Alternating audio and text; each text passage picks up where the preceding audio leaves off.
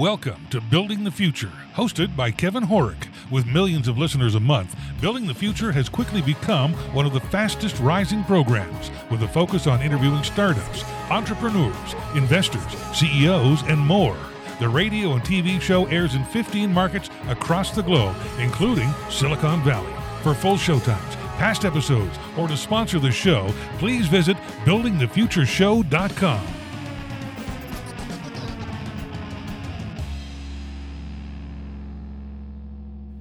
Welcome back to the show. Today we have Rain Steinberg. He's the CEO and co-founder of Arca Funds. Rain, welcome back to the show. Great to talk with you again, Kevin. Yeah, I'm excited to have you back on the show for kind of a part two. I feel very much like we ran out of time the first time, and we only covered maybe half of what I really wanted to talk to you about. But maybe before we get into part two, do you want to just give us a little bit of your background, where you grew up, where you went to school, and kind of how you got to Arca Funds? Sure, I can do that. I'm a native New Yorker. I grew up in New York City, Manhattan, most of my life. I went to the Dalton School for my younger years, and then University of Pennsylvania, Wharton, for my college. What did you take in college and why? So it was a Bachelor of Science in Economics with a concentration in finance. Okay. Our family has just always been very involved in financial services, Gotcha. and my father was very involved with Wharton. So we all went to UPenn. Oh, very cool, man. So walk me through your career up until Arca Funds, and then what exactly is Arca Funds, and why did you decide to start it up? Sure. So I got out of college 2001, right into the bursting of the internet bubble. Sure. And Wharton is very much a feeder school for investment banks. Right. And, going into those banking programs, but it was just poor timing. Sure. At the time, it felt like poor timing, but I think it was actually very fortuitous that I didn't go that route. So immediately out of school, I started working with my brother at WisdomTree. Okay. And that's when we founded WisdomTree, and that was pretty much the next 10 years of my life was building WisdomTree, the exchange-traded fund company. Very cool. So walk me through that transition into Arca Funds and what exactly Arca Funds is.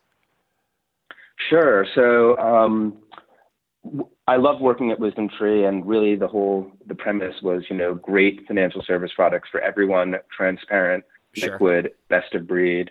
So that's always been my ethos. Interesting. The flip side of it, though, is working with a family member, is a whole different level of intensity. So it was just nice to change our relationship back to purely, just personal family stuff. Right. And that was the impetus to really leave WisdomTree. Okay. And I went into some high fee product hedge funds and never really found the same connection, with low fee, really great transparent product. And this was in New York. And it actually spurred me to move out to California. Interesting. Just to try some different things. And I had always been watching crypto. It came on my radar during the financial crisis. Sure. But it really wasn't ready for prime time. When I got out to California in 2015, it was. The ecosystem had exploded. Just in complexity, the type of people that were involved. And I very much saw a similar opportunity to WisdomTree to create financial service products with this new technology. And similar to the ETF, more transparent, more liquid, a better product for investors. That's what I saw in crypto. And I really saw an opportunity to do something similar to WisdomTree in crypto. Sure. And we cover that kind of in depth in part one, but I want to maybe talk a bit more about your investment strategy and how do you guys actually go about deciding which cryptocurrency to invest in? Because there's a ton of them. Yes, absolutely. So our flagship product, the first one, is our digital assets fund, which is a hedge fund. And a hedge fund is, just a structure, a GP, general partner, and limited partner structure where the GP is the company and the limited partner are the investors. And in this, we only have qualified institutional buyers and high net worth individuals. Okay. And when we talk about crypto at this stage, and if anybody's been paying attention, 2018 was a completely different experience for crypto investors than 2017. Sure. The volatility is such that we don't really feel at this juncture as an investment that it's appropriate for the general retail public. So this is why we have the hedge funds and why we have qualified institutional buyers and high net worth individuals. So that's our first gate, is the investor sophistication and liquidity. We think is appropriate only for high net worth individuals at the moment. Okay. And so then on our, go ahead. And why do you say that, just out of curiosity?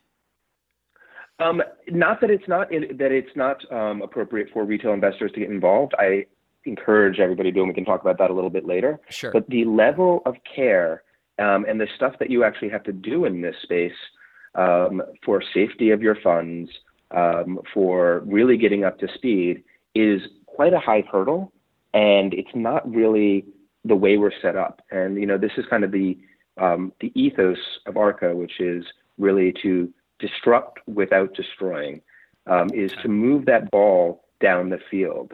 There's a lot of blocking and tackling to do in here, both technologically and also with people's footing. These are people that are used to centralized systems where you lose your password, you call somebody.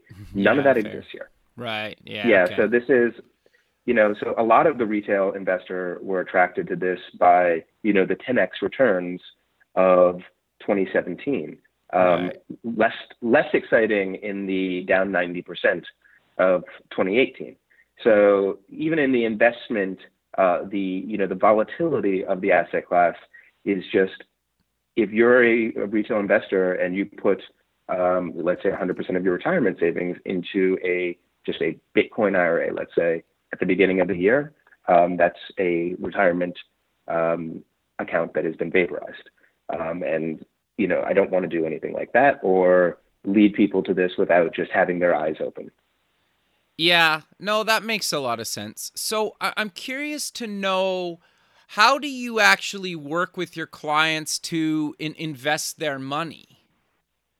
Sure. And what kind of services you provide? Sorry. Yeah, absolutely. So for this product, let's focus on the hedge fund product first, and then we can talk about some of the exciting things in the blockchain that we're doing. But in the hedge fund, the flagship product is a digital assets fund. Okay. So we focus in the mandate, we can invest in the top 100 currencies by market cap. So that's your first gating factor. Okay. We narrow the universe of investable coins down to 100. And then we do fundamental research on those 100 coins. So we're looking at the development team, activity of the development community. What are the incentive systems of the coin with tokenomics?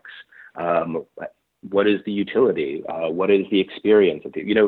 Basic stuff of early stage venture type of due diligence. Right. And we have a team led by our head of research, Katie Talati, who has experience in the crowdfunding and early stage venture. So there's that aspect, a very traditional financial service due diligence.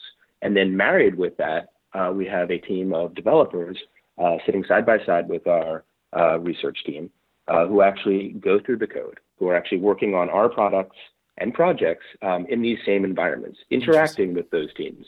Interesting. Yeah, which you really have to do, with this, because they're not just securities. They're not just financial service products. They're also technology products.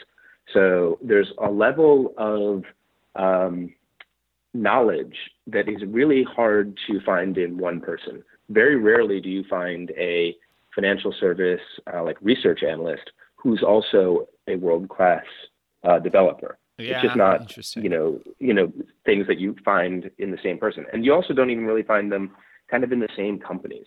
So this was kind of our aha moment on that fundamental research process, that you really had to combine those two. Sure. Not holding one over the other, and really have a synergistic experience there. So that's the due diligencing of those coins. So once they pass that step, that would be the research team makes a case for the coin being included in the portfolio. It goes to an investment committee.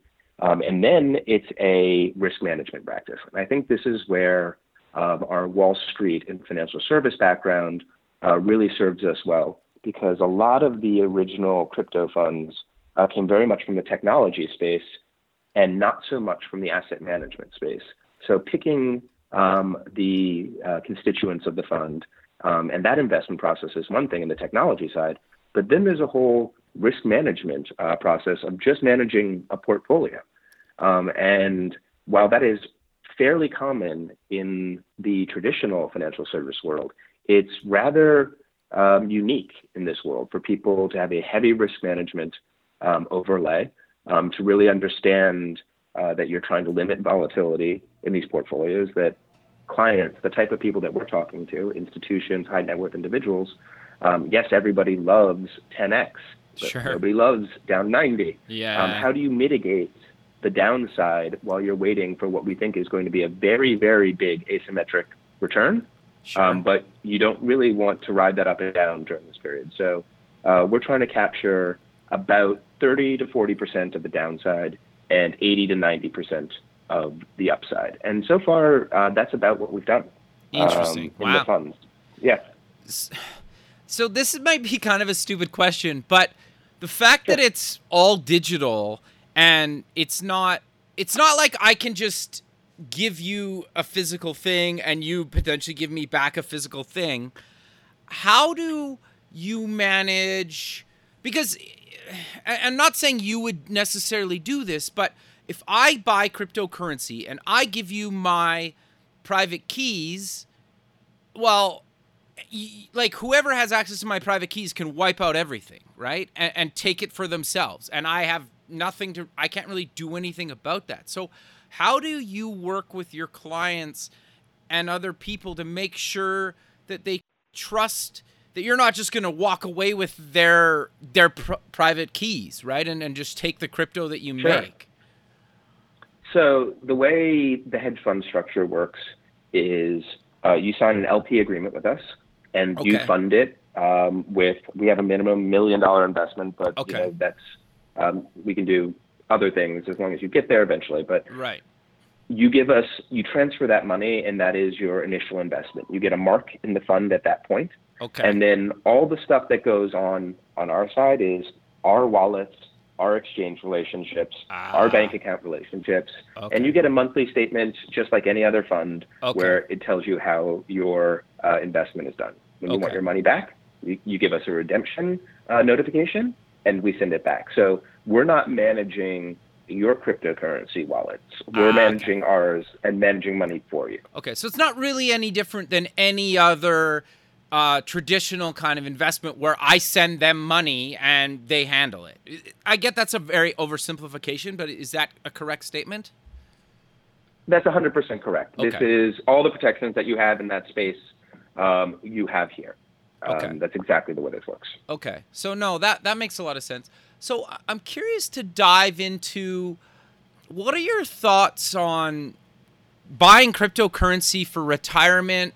It doesn't have to necessarily be what you guys do with Arca, but what are your thoughts on that? Because I keep reading all these articles that say, you should buy cryptocurrency and as potentially one of your retirement verticals, and I don't know how I feel about that. So I'm curious to get your thoughts on that. Yeah, the way I view it is it's a diversification play when you're talking about retirement. That right now, while it seems very risky and, like I said, inappropriate for unsophisticated investors, there is a scenario where you have real financial service disruption. This is where you get the doomsday people, gold, barter, crypto. There's really, we have no evidence. We don't know what happens in a catastrophic event like that. Are people still running computers? We have no idea. But I do think that there's a space for an uncorrelated, potentially outsized return-like asset in that type of environment that crypto totally could be. So a small piece of your allocation that is almost like an insurance policy against something like that happening. Okay. No, that makes sense, right? I think it's kind of like anything. You shouldn't put all your eggs in one basket, especially if you're saving for retirement. And that's what you guys do. We talked about it kind of in the first part, that you only take a small percentage of somebody's investment portfolio to put into crypto, right? I mean, we would if a client was desirous of giving us 100% of their allocation here and wanted to do that, we would do that. But that's not really the type of clients that we're speaking to. Sure. Have large investment portfolios, and this is generally a small part, and we think that is a very good strategy. It's unclear whether you would want a massive allocation to crypto here. Sure. I think there's going to be, as it matures, things are going to be different. But right now, it's very nascent, and we really don't know the direction it's going to go. So, careful here. Diversification, it's a, one tool in your quiver of, financial allocations.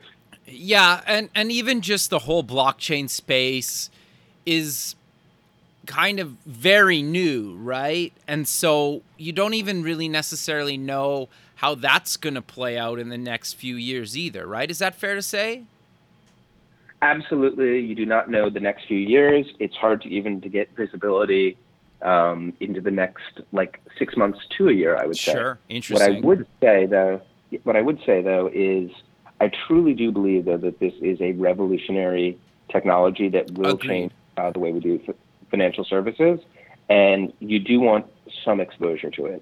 And this is, human beings are not wired really to make these decisions. So sure. The time that people want to be investing in Bitcoin and crypto and all the excitement was between 10,000 and riding up to 20,000. Sure. Now that you're getting the opportunity to buy the same asset at a fraction, 1/10 of perhaps a price of less than a year ago, sure, there is much less desire to do so. Yeah, so, fair.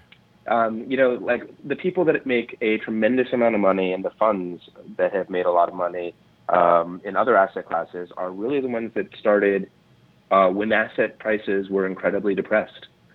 So we may look back at this, if the thesis does play out, at this being a moment in time, and not saying that you can't go lower, that this was a great time to be entering this market, for sure. Yeah, no, that's fair. I know just watching kind of friends and other people that were playing the market, it was interesting to see the guys that bought a couple years ago, and then when it went crazy, right, earlier in the year, and then it kind of just tanked, right? So it's interesting to just hear the different types of stories that the people have that you even know firsthand, right? So it's interesting. Agreed. So I'm curious, though, and we talked about it last time, but I think it makes sense to cover it again. Why should people invest in cryptocurrency? Because you made some really good points last time, and if people don't listen to part one, I really want them to get what you were talking about there and the learning side of things and your rationale for everybody to buy a little bit of cryptocurrency. Yeah, I really think that outside of even the investment, really what's going on here is this transition of having custodians and other large entities as the gatekeepers to your power. Okay. That's really what these digital assets and cryptocurrency is about. Okay. If the thesis plays out, there is a world where all of the trust centers, financial service companies, even governments, things like this, places where we all agree to collectively give our power and trust for efficiency, safety, security, and other things, that this technology, in theory at least, allows you to serve those functions, but without giving up that power. So the thing that you want by experimenting this and having your own wallet and your own keys is really learning what it's like to be a custodian of your own value, and kind of the things that you have to do to safeguard it. Because if you don't take those precautions, you can lose quite a bit. Sure. 100% of whatever, keys that you lose. So It's better to start with a small amount, get used to what you'd have to do there, and see if the benefits for you outweigh working with, a central institution. Sure. These things never really come up while things are going well. Yeah, interesting. That's the problem with this is maybe nothing ever happens and everything is fine. Okay, interesting. But if something does happen, you're not going to be prepared. It's like earthquake and those type of preparations. Right. Everybody, wants to have your water and bug out bag and all those things, but nobody really wants to do it pre-earthquake. Yeah. So get used to being your own custodian. Get used to taking power back. I would also think about even things outside of the financial service world. We've given a tremendous amount of our information and things like that to the big social media companies, sure. Google. All of a sudden, people are starting to realize, is this trade-off that we're making for convenience and speed, does it actually outweigh what you're losing on the privacy and power side? Sure. And maybe some of these entities that we think are quite benign have their own agendas, and it's just people there that have their own agendas. So start to think about the stuff that you find very valuable and want to keep your own. Yeah, that makes a lot of sense. So you mentioned a small amount of money. What would you recommend is a small amount of money, like $10, $20, $100? Sure. I would say the beauty of Bitcoin and all of these digital currencies is they're almost infinitely divisible. Sure. So, you can get in a learning experience, you can get just as much done with $10 in Bitcoin as 100. Sure. So I would say, just start with something that you wouldn't mind losing. Sure. And, start to interact with the ecosystem. Get a wallet, get Bread, get Abra, and, fund it. Sure. Try reseeding it from one device to another. Work on keeping your private keys secure, and just start to do some things like that. And then, start to interact with the ecosystem of sending, a little Bitcoin to somebody somewhere else in the world for nearly costless transactions and nearly instantaneously, and not having a banking intermediary. And, all of a sudden see that there's actually a lot of things that you can do in this ecosystem that normally the type of headaches you have to deal with banking and all of this other stuff that you don't have to do here. Yeah. You can start to see the utility and, why there is this excitement about it in general. Yeah, no, I think that's really good advice. But I think it's a good time to talk about some investment strategies, either from what you guys are doing or what advice do you give people that are looking to maybe do it on their own? Because I know you guys work with high net worth individuals, but can you walk us through some investment strategies or ideas that people should try or that you guys try? Sure. So like I said, our investment strategy is a fundamental bottoms-up approach with risk management. Right. On the investment side, if you're investing in this as a retail person, sure, I think it's very difficult. It's even more difficult than individual stock selection in normal financial services or equity investing. So to invest your own portfolio there, doing research and things like that, there's a whole level of sophistication and knowledge that is difficult to procure without a tremendous amount of work. Sure. The problem here is that the fundamental values of the system aren't even established yet. Yeah, it's hard for anybody to even say why this would succeed or what's driving it. So for a retail person, I would say start investing in the larger currencies, things like Bitcoin, okay, and maybe a regular allocation into a pool of Bitcoin at the moment. I really do think that there will be Bitcoin around. Okay. And you will actually get some, if it's not going to be around or something is changing there will be a lot of at least visibility into that decision. So you wouldn't have to pay tremendous attention to this, because that's the thing in this space, is it can happen very fast. And if you're not paying attention to it daily, if it's like your job, then it could be a problem.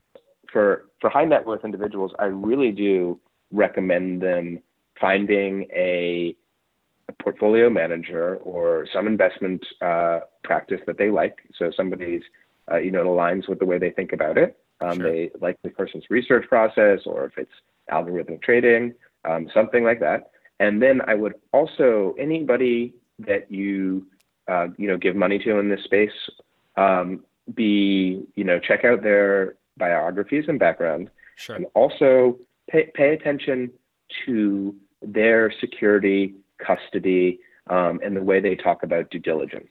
Okay. Because even outside of the investment, practice, the custody, security, safekeeping of the actual assets, because you're your own custodian as yourself, but the investment manager is also basically their own custodian in this space. Interesting. So there's just as much, you want just as much rigor around their security procedures as their investment procedures, because that could actually be, outweigh anything that they would do on investment could be swamped by, a hack or something like that. So, make sure that they're very buttoned up in that. And that's one of the reasons why when I talk to high net worth individuals, even sophisticated investors, I really recommend, if they're doing this for investment, to give it to an investment professional. Okay. Because when you're talking about millions of dollars, do you really want to be dealing with private keys, hot wallets, custody and things like that? I would say no at the moment for large sophisticated investors. Well, I think part of the challenge with all that stuff you just outlined is you need to be somewhat technical to set all that stuff up and maintain that and make sure your private keys get stored in the right spots, right? So they don't actually get leaked or hacked or whatnot, right? Exactly. While Bitcoin, just to use the example, is Sure. very secure, most of the problems in the entire space are with individuals or institutions' points of security. So somebody being careless with their own computer, that getting hacked, things like that. So people just aren't used to having such a high, really high different outcomes based on computer security. Normally, you get hacked, you call somebody, you change your passwords, it's inconvenient. It's not value destroying of millions of dollars generally. Yeah, or you lose your USB key, right? Like with your private keys on, and then they're just gone. It's over. Yes, exactly. Thanks for listening to Building the Future. This show is heard by more than 1 million people monthly in over 15 markets worldwide, including Silicon Valley. Kevin Horick's guests are leading business owners, successful entrepreneurs, and merchandisers worldwide. Now, your brand has an opportunity to tap into this dedicated and active group of business people who are looking for places to invest and the right opportunities to support. Find out how you can get involved at buildingthefutureshow.com. I'm curious to get your thoughts on, what about mining your own cryptocurrency? Do you have an opinion on whether people should do that or not do that, or are you kind of indifferent? Well, right now, mining for profit is really difficult with the prices where they are. Sure. I recommend it, though, for a learning experience and to understand hashing, reward systems, mechanisms. This is the type of stuff that I think is even more important, especially for smaller people, is to get familiar with this technology and understand more fundamentally how it works.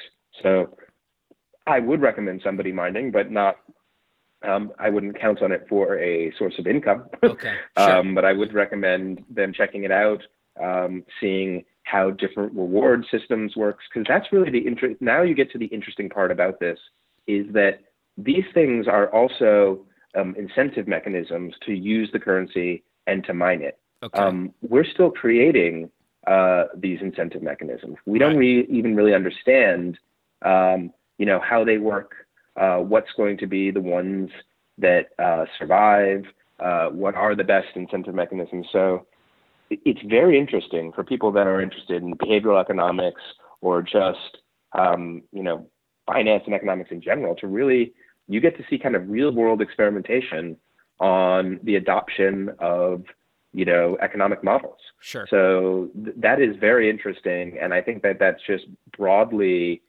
taking more power back for people. Yeah. Be more interested, be more engaged, get in and do something like that for sure. So for people that don't understand, how does mining actually work, and how do you even really do it?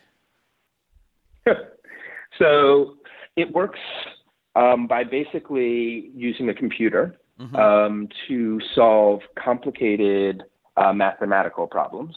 And these mathematical problems are wrapped. This is how the transactions are verified.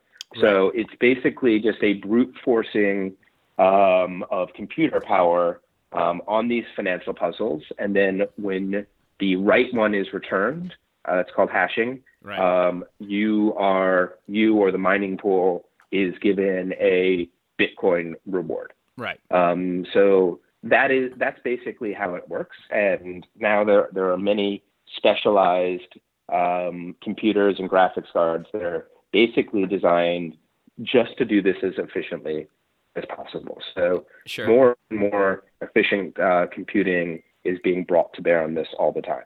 Sure. So this is why it's really hard for retail people to use, non-specialized equipment to do this, because there's an electricity component, a time component of your computing power, and if you're not using the most efficient thing in usually large quantities, it's unlikely that you will even ever get a reward, honestly. Yeah, no, that's fair, and you need a pretty good computer and expensive graphics cards. And I don't know if anybody out there listening remembers, but earlier in the year, there was a shortage of graphics cards. Like, you couldn't buy certain graphics cards because they were the top graphics cards for Bitcoin mining, or I should say cryptocurrency mining.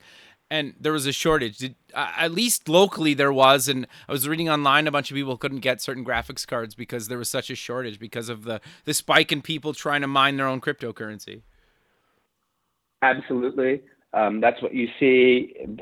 Crypto is no different than any other market. Bull markets attract everything.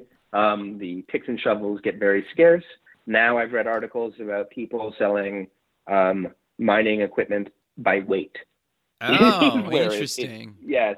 So, yes, prices have fallen to such a degree that miners are unloading some of their equipment by the pound. So it shows you what a difference a year can make.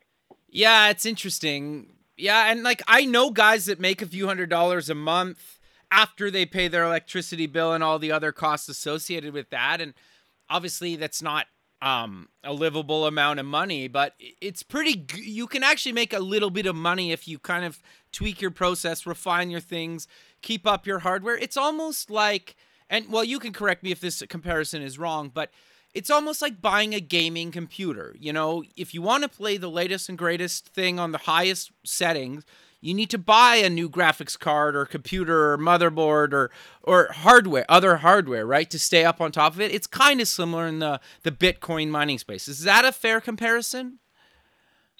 Absolutely.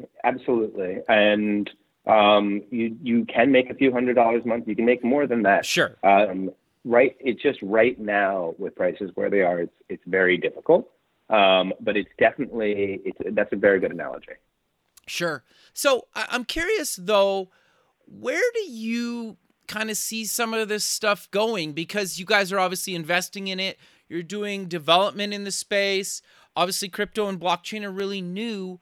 But what do you see the big kind of fascination, and where do you think this is going? I know this kind of gets more into the thesis side of things that you keep mentioning, but how do you kind of see the space, and what do you kind of see is potentially going to happen in the next 6 months to a year or beyond that?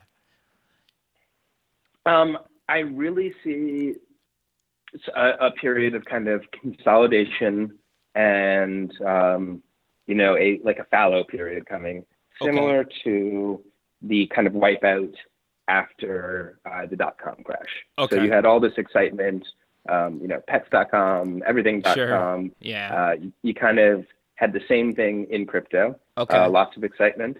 And now you have this kind of fallow period where a lot of the hypier and not substantial ICOs that either had bad technology, bad theses, or whatever, are just not going to be able to survive in an environment where, there's no enthusiasm and less new capital coming in. Yeah. So you have this period where those less viable projects are going to go away. Sure. But then you have the people, hopefully we're one of them, where you're doing fundamental things that are actually of value and utility to the broader system. So I think you get those type of projects go on, and the people that were here to build serious things remain here because nothing has changed in the thesis or outlook of this. It's really just all asset price and valuation. Sure. Everything is more mature and better than it was at this time last year. So I see this going along, bringing more and more people from the outside system into it. And I do also see, in a more macro sense, what's happening in the broader economy is the type of thing that will drive interest back to, crypto and blockchain. Sure. All of a sudden, apparently the stock market doesn't just go up. It can go down. You're seeing real issues in the emerging markets. You're seeing real stress in the EU. We're talking Brexit, Italy, all of these are the large centralization projects of the globe. We always kind of thought we were just kind of marching more and more to one kind of centralized, unified, like kind of global authority.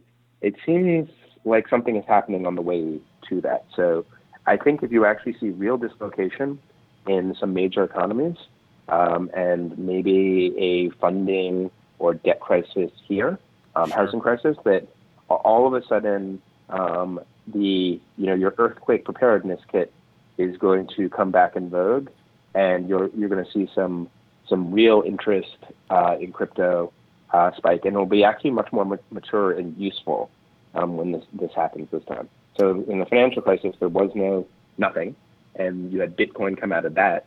Now you have an ecosystem of a lot of different actual useful things that can serve utility in a time of systemic stress.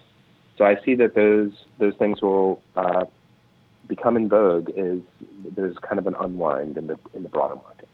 Yeah, no, it's interesting, right? Because I think the thing that seems to me anyway, just reading about the dot-com crash of the late 90s and early 2000s and kind of going through that and remembering that time, it seems like the companies, though, that had a solid business model, sure, lost a lot of money and some of them went under, but there's a lot of companies that pulled through it too, right? Yeah, exactly.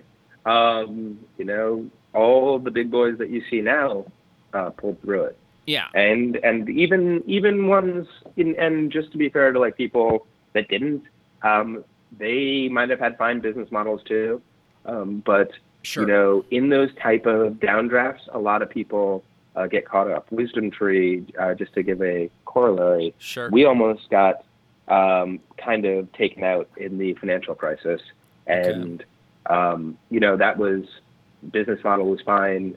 Sometimes timing of broader markets and things like this, you may just not be prepared and capitalized appropriately to make it through these type of things. But the people that are well capitalized, do have good business models, and do survive, then really have kind of a cleared playing field. Think of Amazon. Yeah. Started out with just books. Yeah. And, they lost, I think, 95% of their value in the dot-com crash. Right. You would love to have picked up Amazon there. The thing is, you just don't know it's going to become Amazon. And that's kind of the way I see this space. So, that's why when I talked about like how to invest in it, it's difficult to pick winners in this space for the casual or somebody that's not paying a lot of attention. So that's why I recommend using an investment advisor to get broad exposure to this with somebody whose job it is to watch this stuff every day. Unless you're willing to do that, that's what I would recommend doing. Yeah, no, that makes a lot of sense. It's interesting, right? Because the thing that's the most fascinating thing about the whole crypto space to me is being part of something that came out in your lifetime that will change almost everything. Not necessarily saying for better or worse. It's just, it will change everything. And it might keep things similar or completely different or somewhere in the middle of how we've done things with kind of money and assets, right? Is that fair to say? Yeah, I think that's exactly right, for sure. It's almost, to me, it's almost as important as the internet itself and how much the internet changed the world. This cryptocurrency blockchain space could be just as revolutionary. I get that it's on the internet, and without the internet, it probably wouldn't survive. But I think it's just as big of a thing. Do you agree with that? Absolutely. In theory, that is what we're talking about. And a lot of people use the analogy of the internet being the democratization and the making the ubiquity of free and frictionless transfer of information.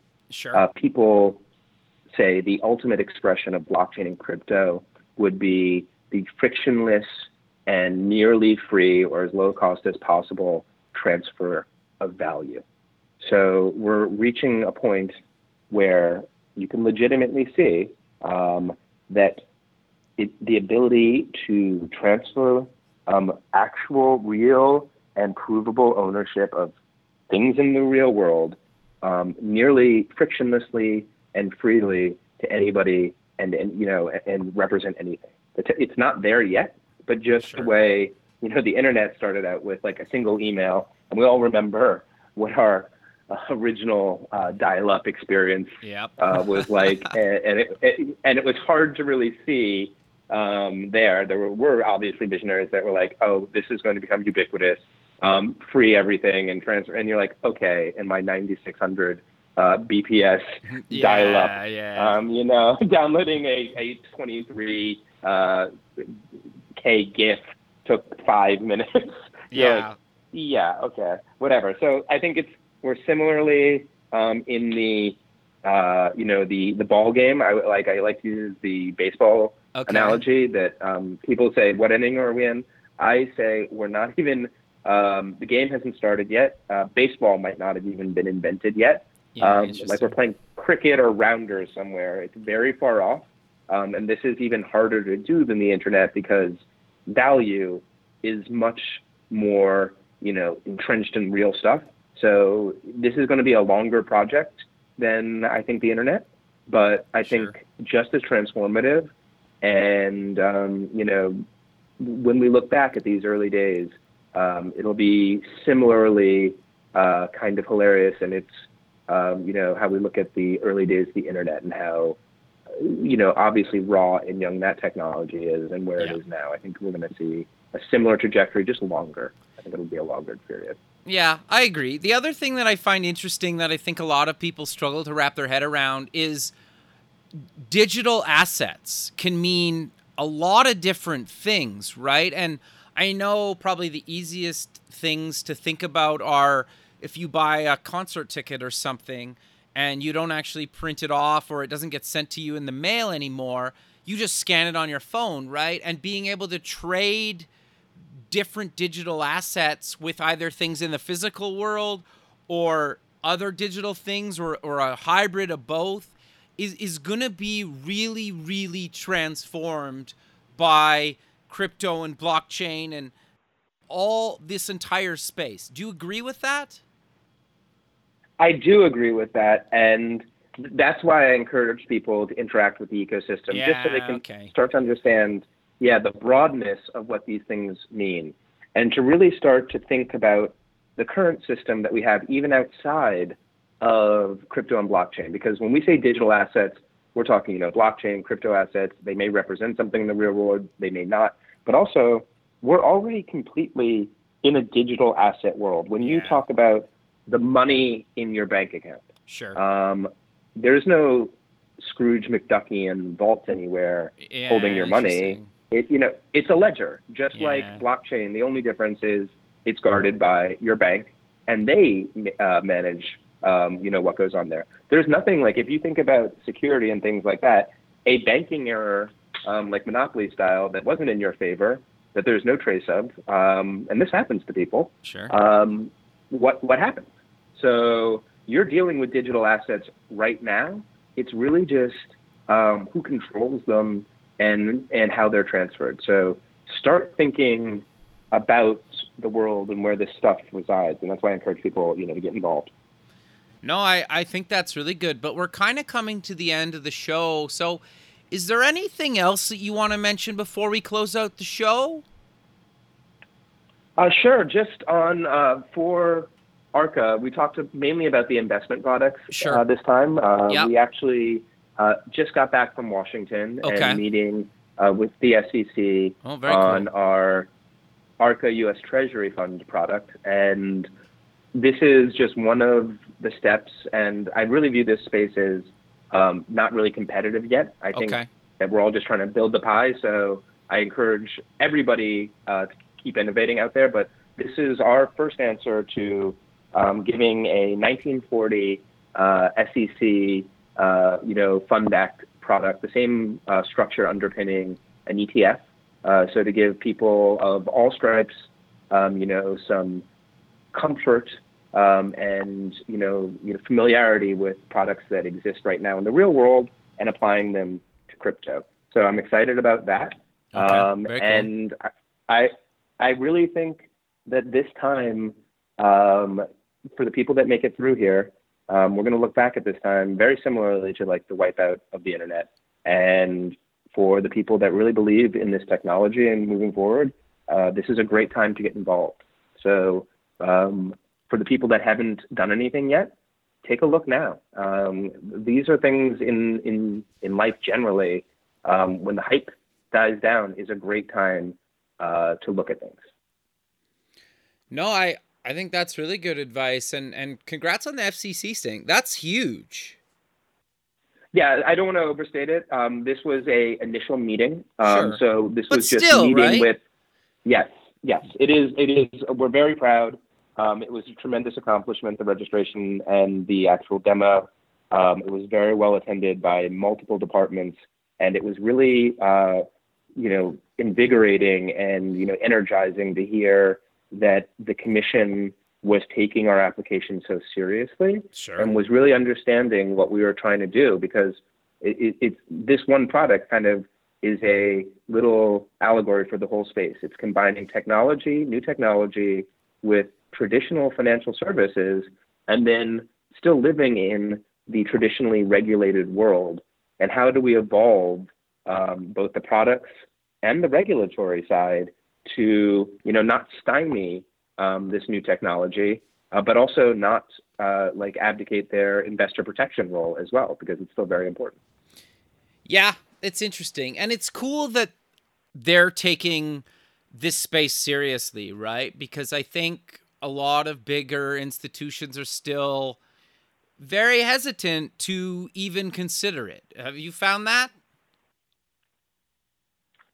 Yes, for sure. Yeah. So, no, it makes a lot of sense. But, well, let's close the show again with mentioning where people can get more information about you guys and any other links you want to mention? No, just visit us at ARCA, which is ar.ca. We're going to be launching a new site soon, and there's going to be lots of materials and investor education and stuff about the ARCA U.S. Treasury Fund and our hedge fund products. So visit us there. Very cool, man. Well, I, again, really appreciate you taking the time out of your day to be on the show, and I look forward to keeping in touch with you, and have a good rest of your day. You too. Have a great day. Thank you. For the call. Okay, bye. Thanks for listening. Please visit our website at buildingthefutureshow.com to join the free community, sign up for our newsletter, or to sponsor the show. The music is done by Electric Mantra. You can check him out at electricmantra.com and keep building the future.